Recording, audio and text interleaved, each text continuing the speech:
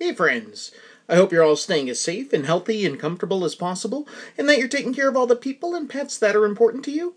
And speaking of taking care of pets, our dog Lola has diarrhea again. She'd had it a few weeks ago, and we put her on a diet of rice and chicken and pumpkin puree, and that cleared it up for a while, but she either ate something that ran through our backyard, or else she got some bad water from a puddle. I don't know. All I know is I've had to keep a close eye on her all weekend, and I've had to clean up a lot of unexpected messes around the house. Yick. The poor thing, though. I can't give her treats like I normally would, and she doesn't understand. Oh, this past weekend I was pretty much a prisoner in my own home because I didn't want to not be there if she had to go outside in a hurry.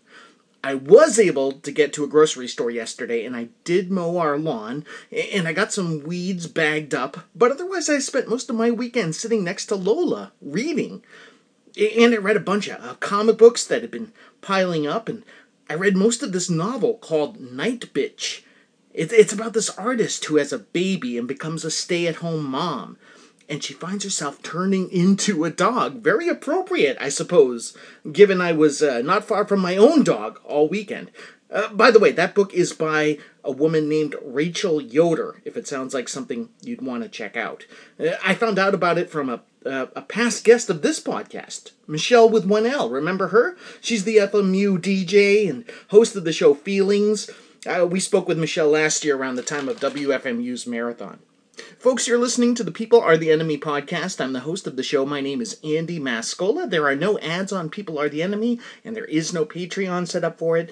The only thing I've ever asked listeners is if you love the show and you'd like to help support it and myself monetarily and get yourself or the reader in your life some quality literature, please consider purchasing any or all of my novels. I'm the author of 9 self-published books that are all currently available worldwide in both paperback and ebook formats via Amazon. And if you don't like Amazon but you do like ebooks, you can find all 9 of my titles on Google Play. Just search my last name, which is spelled Mascola. That's how you find me on Google Play. If you prefer paperbacks but you don't use Amazon, you can find most of my stories at barnesandnoble.com. bn.com if you really can't wait. If you've already purchased any or all of my books, thank you. I sincerely appreciate your generous patronage. And with all that out of the way, here's the quirky theme song.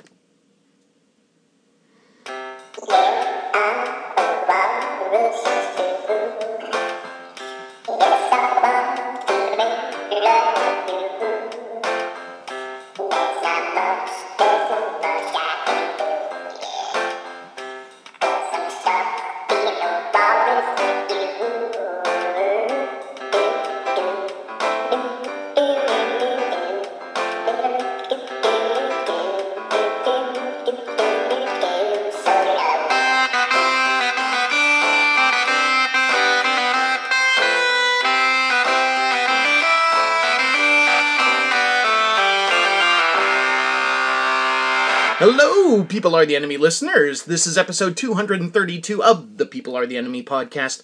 Thanks for checking it out. Thanks for spending time with me. I haven't done this in a while, so I thought it was a good time to take a bath.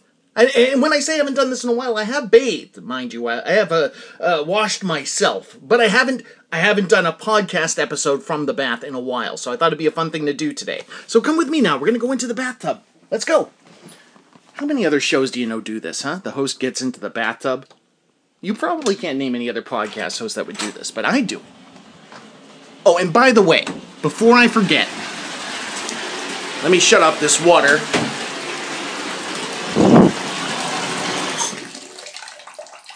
Before I forget to do this, I attribute this, or this is a tribute to Phil Hendry, who many of his guests call from the bathtub. And I love that bit, so this bit is sort of in tribute / inspired by the genius Phil Hendry. Okay, anyways, I'm going to undress now. All right, I'm going to first take off my glasses. I'm pulling my shirt over my head.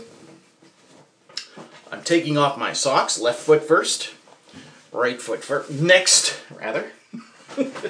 Nothing in my pockets. That's my fly. I have my shorts, and I'm taking my shorts off. And, of course, my undergarments. And I am naked as the day I was born. All right? Okay. Are you sufficiently grossed out? Good. All right, here we go. Here we go. I'm getting in the tub now, folks.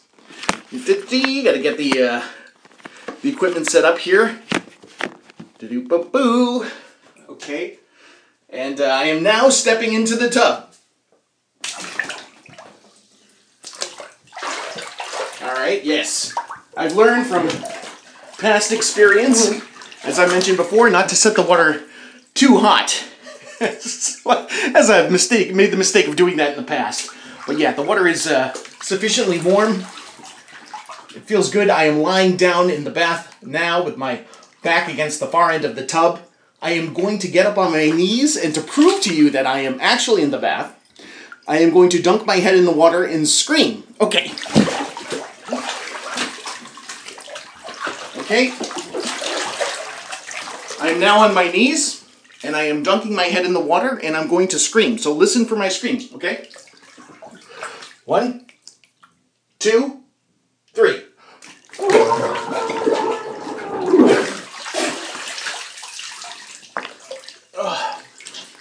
Did you hear that?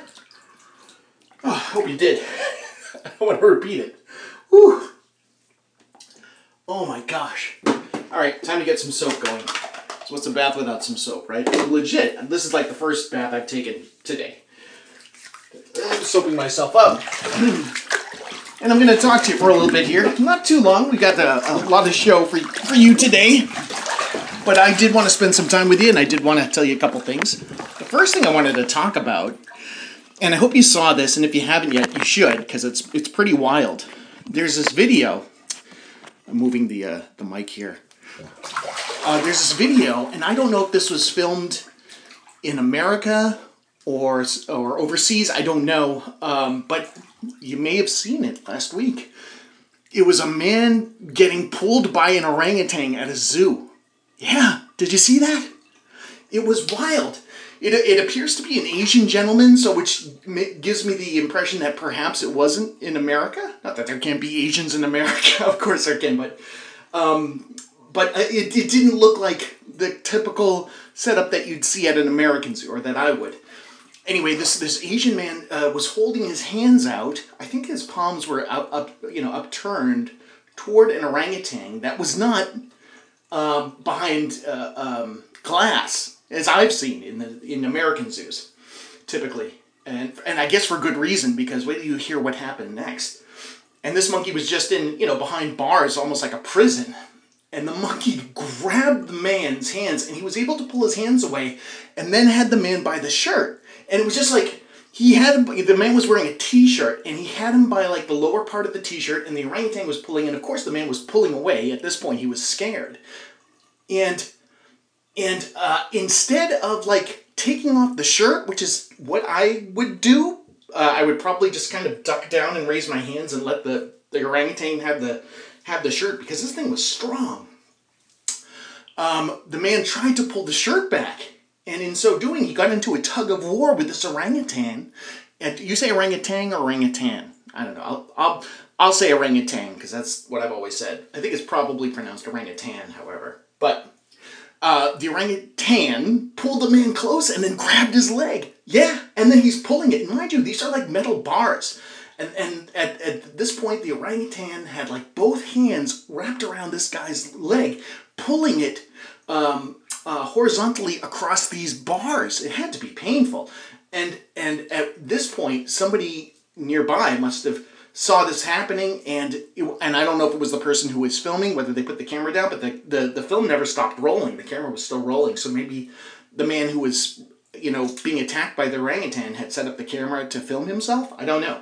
But somebody else came along and started pulling the man and trying to get him away. And at this point, like, the man is frightened. You can see him shaking, and the other guy's got him under the arms, and he's pulling him sideways, like literally trying to get himself away from this simian creature. It's just unbelievable, man. It was but the thing that struck me, and I understand that like things happen in the moment, and hindsight is 2020, but like I thought to myself, like, why didn't you just take off your shirt, dude? You know, you're a dude. You can do that, you know.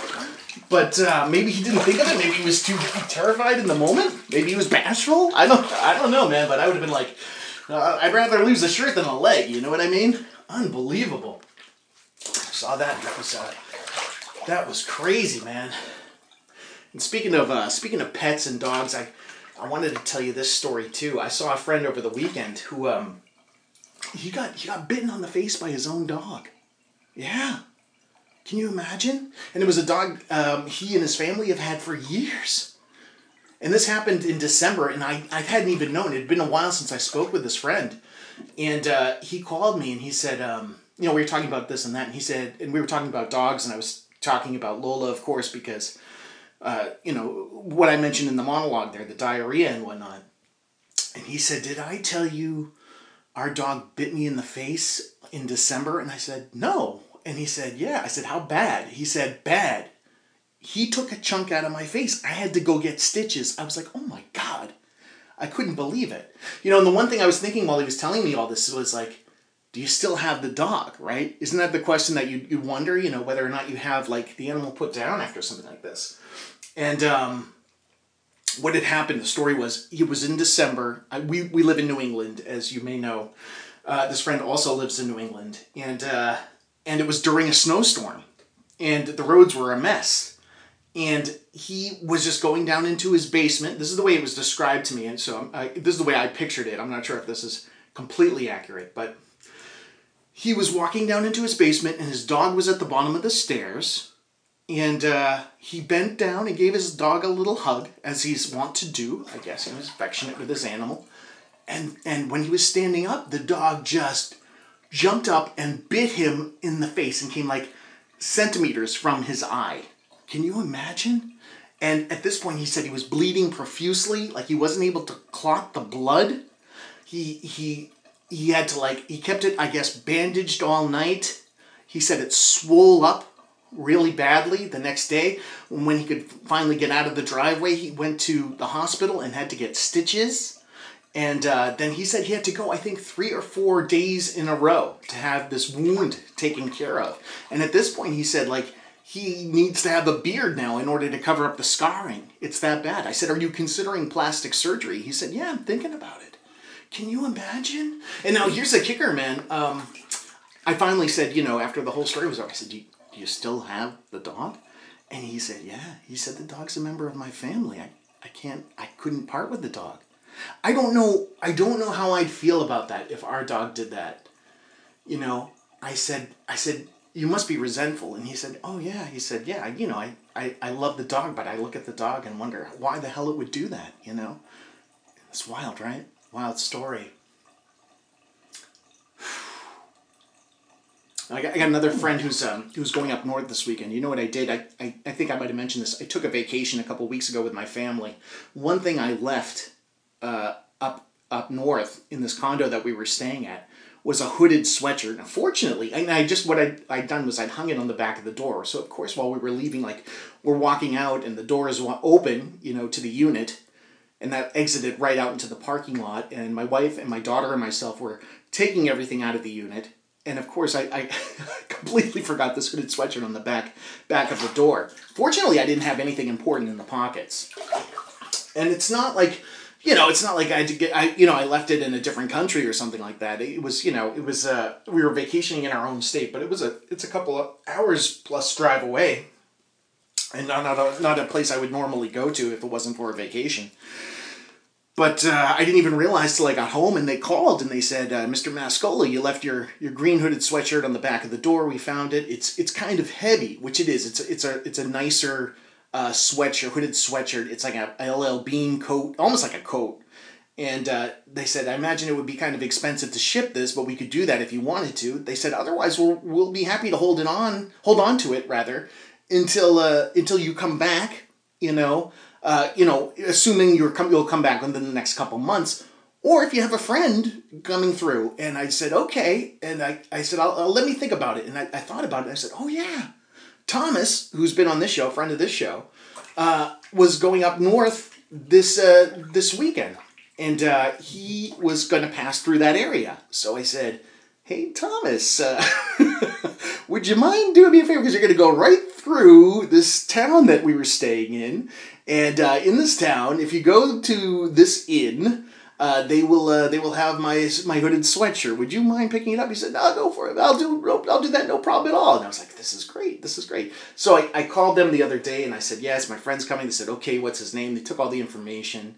And all Thomas said was, text me in the morning. I'll make sure that I remember to go pick it up on my way through that town. So I texted Thomas this morning and I got a Roger, okay, good to go. I don't know what that meant.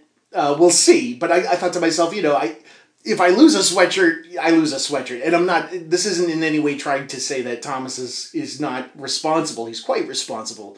And if he brings back the sweatshirt, great. But I feel like if he does it and I don't have anybody else around there and I'm not planning to get up there in the next couple of weeks or months or whatever, then I've lost the sweatshirt. I can't really complain. It's my own fault after all. Anyway, that's it. Let me check the time on the show here. I didn't even plan on telling you that story. What do we got here? Okay, we're in good shape. I'm gonna hand things off to our friend Rachel from Des Moines with the chart chat. Take it away, Rachel.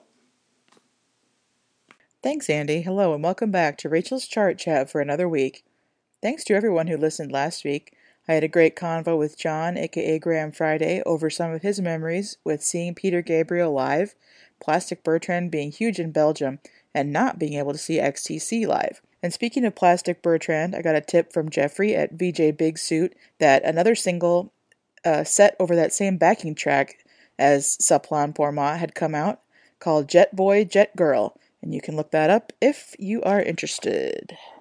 Our 1970s chart this week is from May 31st of 1975, and since we had done 75 so recently, I didn't do too many picks from here, but at number 98 is the group Wet Willie with their song Dixie Rock. This song just kind of grabbed me for whatever reason when I was listening to it, and they have some other ones you may have heard of. Keep on Smilin' is their biggest hit, and they have 3 other top 40 songs and then some more that charted in the Hot 100 besides that. Nothing more to say about this one, just kind of a cool sound. At number 88 is the group Northern Light with their song simply entitled Minnesota. This one is unfortunately not on Spotify, but you can find it on YouTube. And a lot of the comments are people that grew up in Minnesota and saying, "Oh, we listen to this on the bus before school every day." And I think obviously it was probably locally did very well in Minnesota, but then also managed to break through nationally and did make it to number 88 on the Hot 100. And it came out on the label Glacier, which was then re-released on Columbia. It starts off with kind of a loon call, their state bird, of course, and it's got kind of a Beach Boy-esque sound, I would say. At number 71 is Mike Post with the theme from the Rockaroo Files, and this features Larry Carlton on guitar. And this one made it to number 10. A lot of Mike Post's themes used to be charting singles, and it always makes me upset that the theme from Law and Order that never got released as a single. And I don't know if it was just the era or what was going on there, but he was really having some hits, and especially in the 70s and then into the 80s with his great theme songs. And finally from the 70s at number 63 is Steely Dan with Black Friday off of Katy Lied. And oddly enough, Larry Carlton, he was a big session musician, and he played on Katy Lied on some other tracks, but not on Black Friday itself. And this one made it to number 37, and I think it's about, I don't know what it's about actually, I should look at, you kind of never know with those guys. And now, turning to the 80s, we jump to June 5th of 1982, and I have a lot to say about this chart. There's so much great stuff on it. For example, a lot of great R&B specifically. I would call this kind of a transitional era from the early 80s, which had a lot of different type of music on the charts, into we're getting into that totally awesome 80s era, for lack of a better word. Also, it has been 16 weeks since they played an 82 chart on Sirius, so there's so much stuff to choose from. If you remember a few weeks ago, we talked about a chart from April 11th of 1981, where the Stars on 45 song had debuted, and we talked a little bit about the medley craze that kicked off. Well, here in June of 82, we're still firmly in that time. There's 3 medley songs on the chart this week. At number 92, the Beatles movie medley, and 83 is Hooked on Swing, and 67 is Hooked on Big Bands. So still going strong with that trend. For the picks, at number 98, we have ABBA with their song The Visitors off of the album of the same name. And interestingly, I saw that this only charted in the US, and it was their last US Hot 100 appearance. It would make it to number 63. And I had always, for some reason, thought that this was about aliens, The Visitors, but I learned from reading up on it that it's about Soviet dissidents and their fears of, who could be knocking on their door, who's listening to them, and that kind of thing. It seemed that with their last album, they kind of got a little more political. It's worth reading up on. At number 94 is the group Atlantic Starr with their song Circles. This one would make it to number 38, just cracking the top 40. Atlantic Starr, you may know them from Secret Lovers or their big hit Always. They were a group that was composed of some brothers and then sort of rotating female singers. I think they might have been on their second singer for this one. And the song was produced by James Anthony Carmichael, who also worked a lot with Lionel Richie. Just really like the sound of this one. For whatever reason, it sounded like a song that maybe, not necessarily that Mariah Carey would sing, but like the beat and the backup music of it sounded kind of like something you might hear in a Mariah song. At number 88 is Jeffrey Osborne with I Really Don't Need No Light, and this was his first charting single. He would continue having hits through the 80s.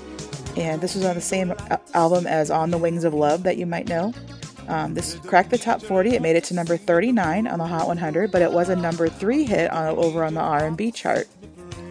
Really just like his voice. This is just kind of a cool song, a nice groove. At number 81, we have Cheap Trick with If You Want My Love. And this is off of their album One on One. And it's notable for Rick Nielsen wearing a sweater with pineapples on it. This would make it to number 45. This was kind of like a personal pick for me. I had this on an MP3, and it was in an era when I had like a teeny tiny hard drive. I didn't have a lot of MP3s, but the ones I did have, I listened the crap out of them. So I've heard this one a lot. At number 71 is the group The Four Tops with Back to School Again from the soundtrack of Grease 2.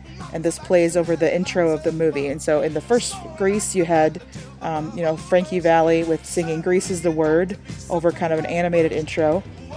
And for this one, for Grease 2, it's a full-on dance number with a huge cast representing like the student body coming to school for the first day. There's a lot of opinions out there about Grease 2. Some people love it, some people hate it. I think there's a lot of fun to be had in that one and some good songs. And definitely watch the video of the opening of this with this Four Tops song. I was looking up their discography, and they had a ton of hits, not only on the R&B chart, but on the Hot 100 from 64 to like 76. They were just solidly charting songs. And their last Hot 100 appearance was in 1988 with a song with Smokey Robinson. At number 65, we have the Gap Band with their song Early in the Morning. And I learned that the Gap Band was from Tulsa, and their initials is representing Greenwood, Archer, and Pine Streets in the historic Greenwood neighborhood of that city. This would hit 24 on the Hot 100, but it was a number 1 hit on the R&B chart. At number 61 is John and Vangelis with I'll Find My Way Home. This is off their album Friends of Mr. Cairo. And this was a number 6 hit in the UK, but only number 51 here in the States. And I learned that if you try to look up how to pronounce his name, you get about as many answers as if you go to Memphis and ask a local where's the best place to get barbecue. But it does seem that it's Vangelis, not Vangelis. Also in this same chart, he has, just by himself, not with John Anderson, has the theme from the Chariots of Fire, which is a number 1 hit on the Hot 100, and it also won the score for the film overall. He won the Academy Award. At number 59 is Melissa Manchester with kind of her first up-tempo number, You Should Hear How She Talks About You. And I picked this one just because I think it has an interesting perspective. It always reminded me of Billy Joel's Tell Her About It, but I read it that the song was inspired by She Loves You by the Beatles. And this won Melissa Manchester the Grammy for Best Female Vocal Pop Performance, and it would make it to number 5. At number 47, we have Kool and the Gang with Get Down on It. And this one I just picked because it's a lot of fun and great to dance to, and it was also used in a really fun episode of the show Happy Endings. And this would make it to number 10. At number 41, we have Miss Stevie Nicks with After the Glitter Fades, which was off of her first solo album, Belladonna, and it was the 4th single released off of that record. And it made it to number 32. And I learned that Edge of 17 only made it to number 11, which just sounds crazy to me. After the Glitter Fades, it also charted on the country chart, made it to number 70, which it kind of does have a little bit of a country feel to it.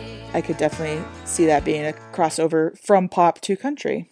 Honestly, never knew this was a single. I kind of discovered it just from owning the record of Belladonna and heard it one night when I was in college, and it really hit me in a certain way, as I like to say, and like this one a lot. At number 28 is Loverboy with When It's Over, which is off of the Get Lucky album. Would make it up to number 26. This one is notably used in the movie Wet Hot American Summer. Just a really cool sound on this one, very synth-driven. And finally this week, at number 5, we have Ray Parker Jr. with The Other Woman. And this was the first solo single for him after being in the group Radio. And apparently the video has a sexy Dracula in it, so very excited to look into that. One last thing I want to mention is there's a very weird song on this chart called If It Ain't One Thing It's Another by a singer named Richard Dimples Fields, and it's been described as a combination of complaining and Bible verses. Well, that's all for me this week. Back to you, Andy. Thank you, Rachel. I gotta check out that Richard Dimples Fields song. I've never heard of that. It sounds quite interesting. My goodness, that was really cool. Thank you, Rachel. Some wonderful picks there. Rachel wanted me to mention, in reference to ABBA's The Visitors, she said the sound reminded her of the band Justice. So if you're a fan of Justice, check out that ABBA song, The Visitors. Anyway, as you may be able to tell, I am out of the bathtub now. I am dressed. I've got myself back together. I am decent. For those who tuned out during the bathtub segment, it's okay to come back now. If you were embarrassed by that, I apologize. I am dressed now. Dried, okay? If you hear anything in the background, by the way, they're doing some construction outside of People Are the Enemy Tower. So you may hear that. I wanted to mention a couple things about the chart chat. There were some interesting picks this week. One was the Rockford Files theme.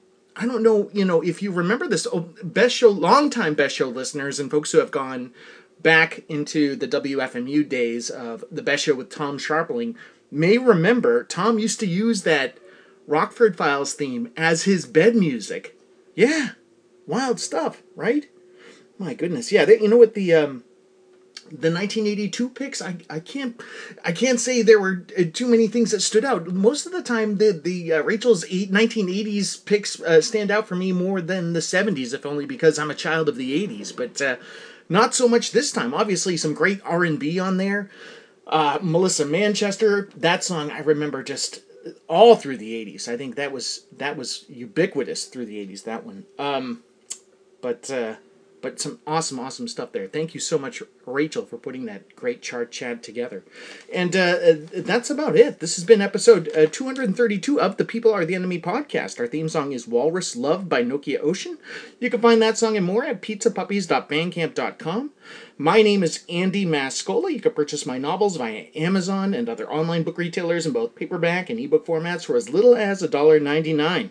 Thank you for listening. Thank you for subscribing. Thank you, Rachel from Des Moines. We love you. Peace.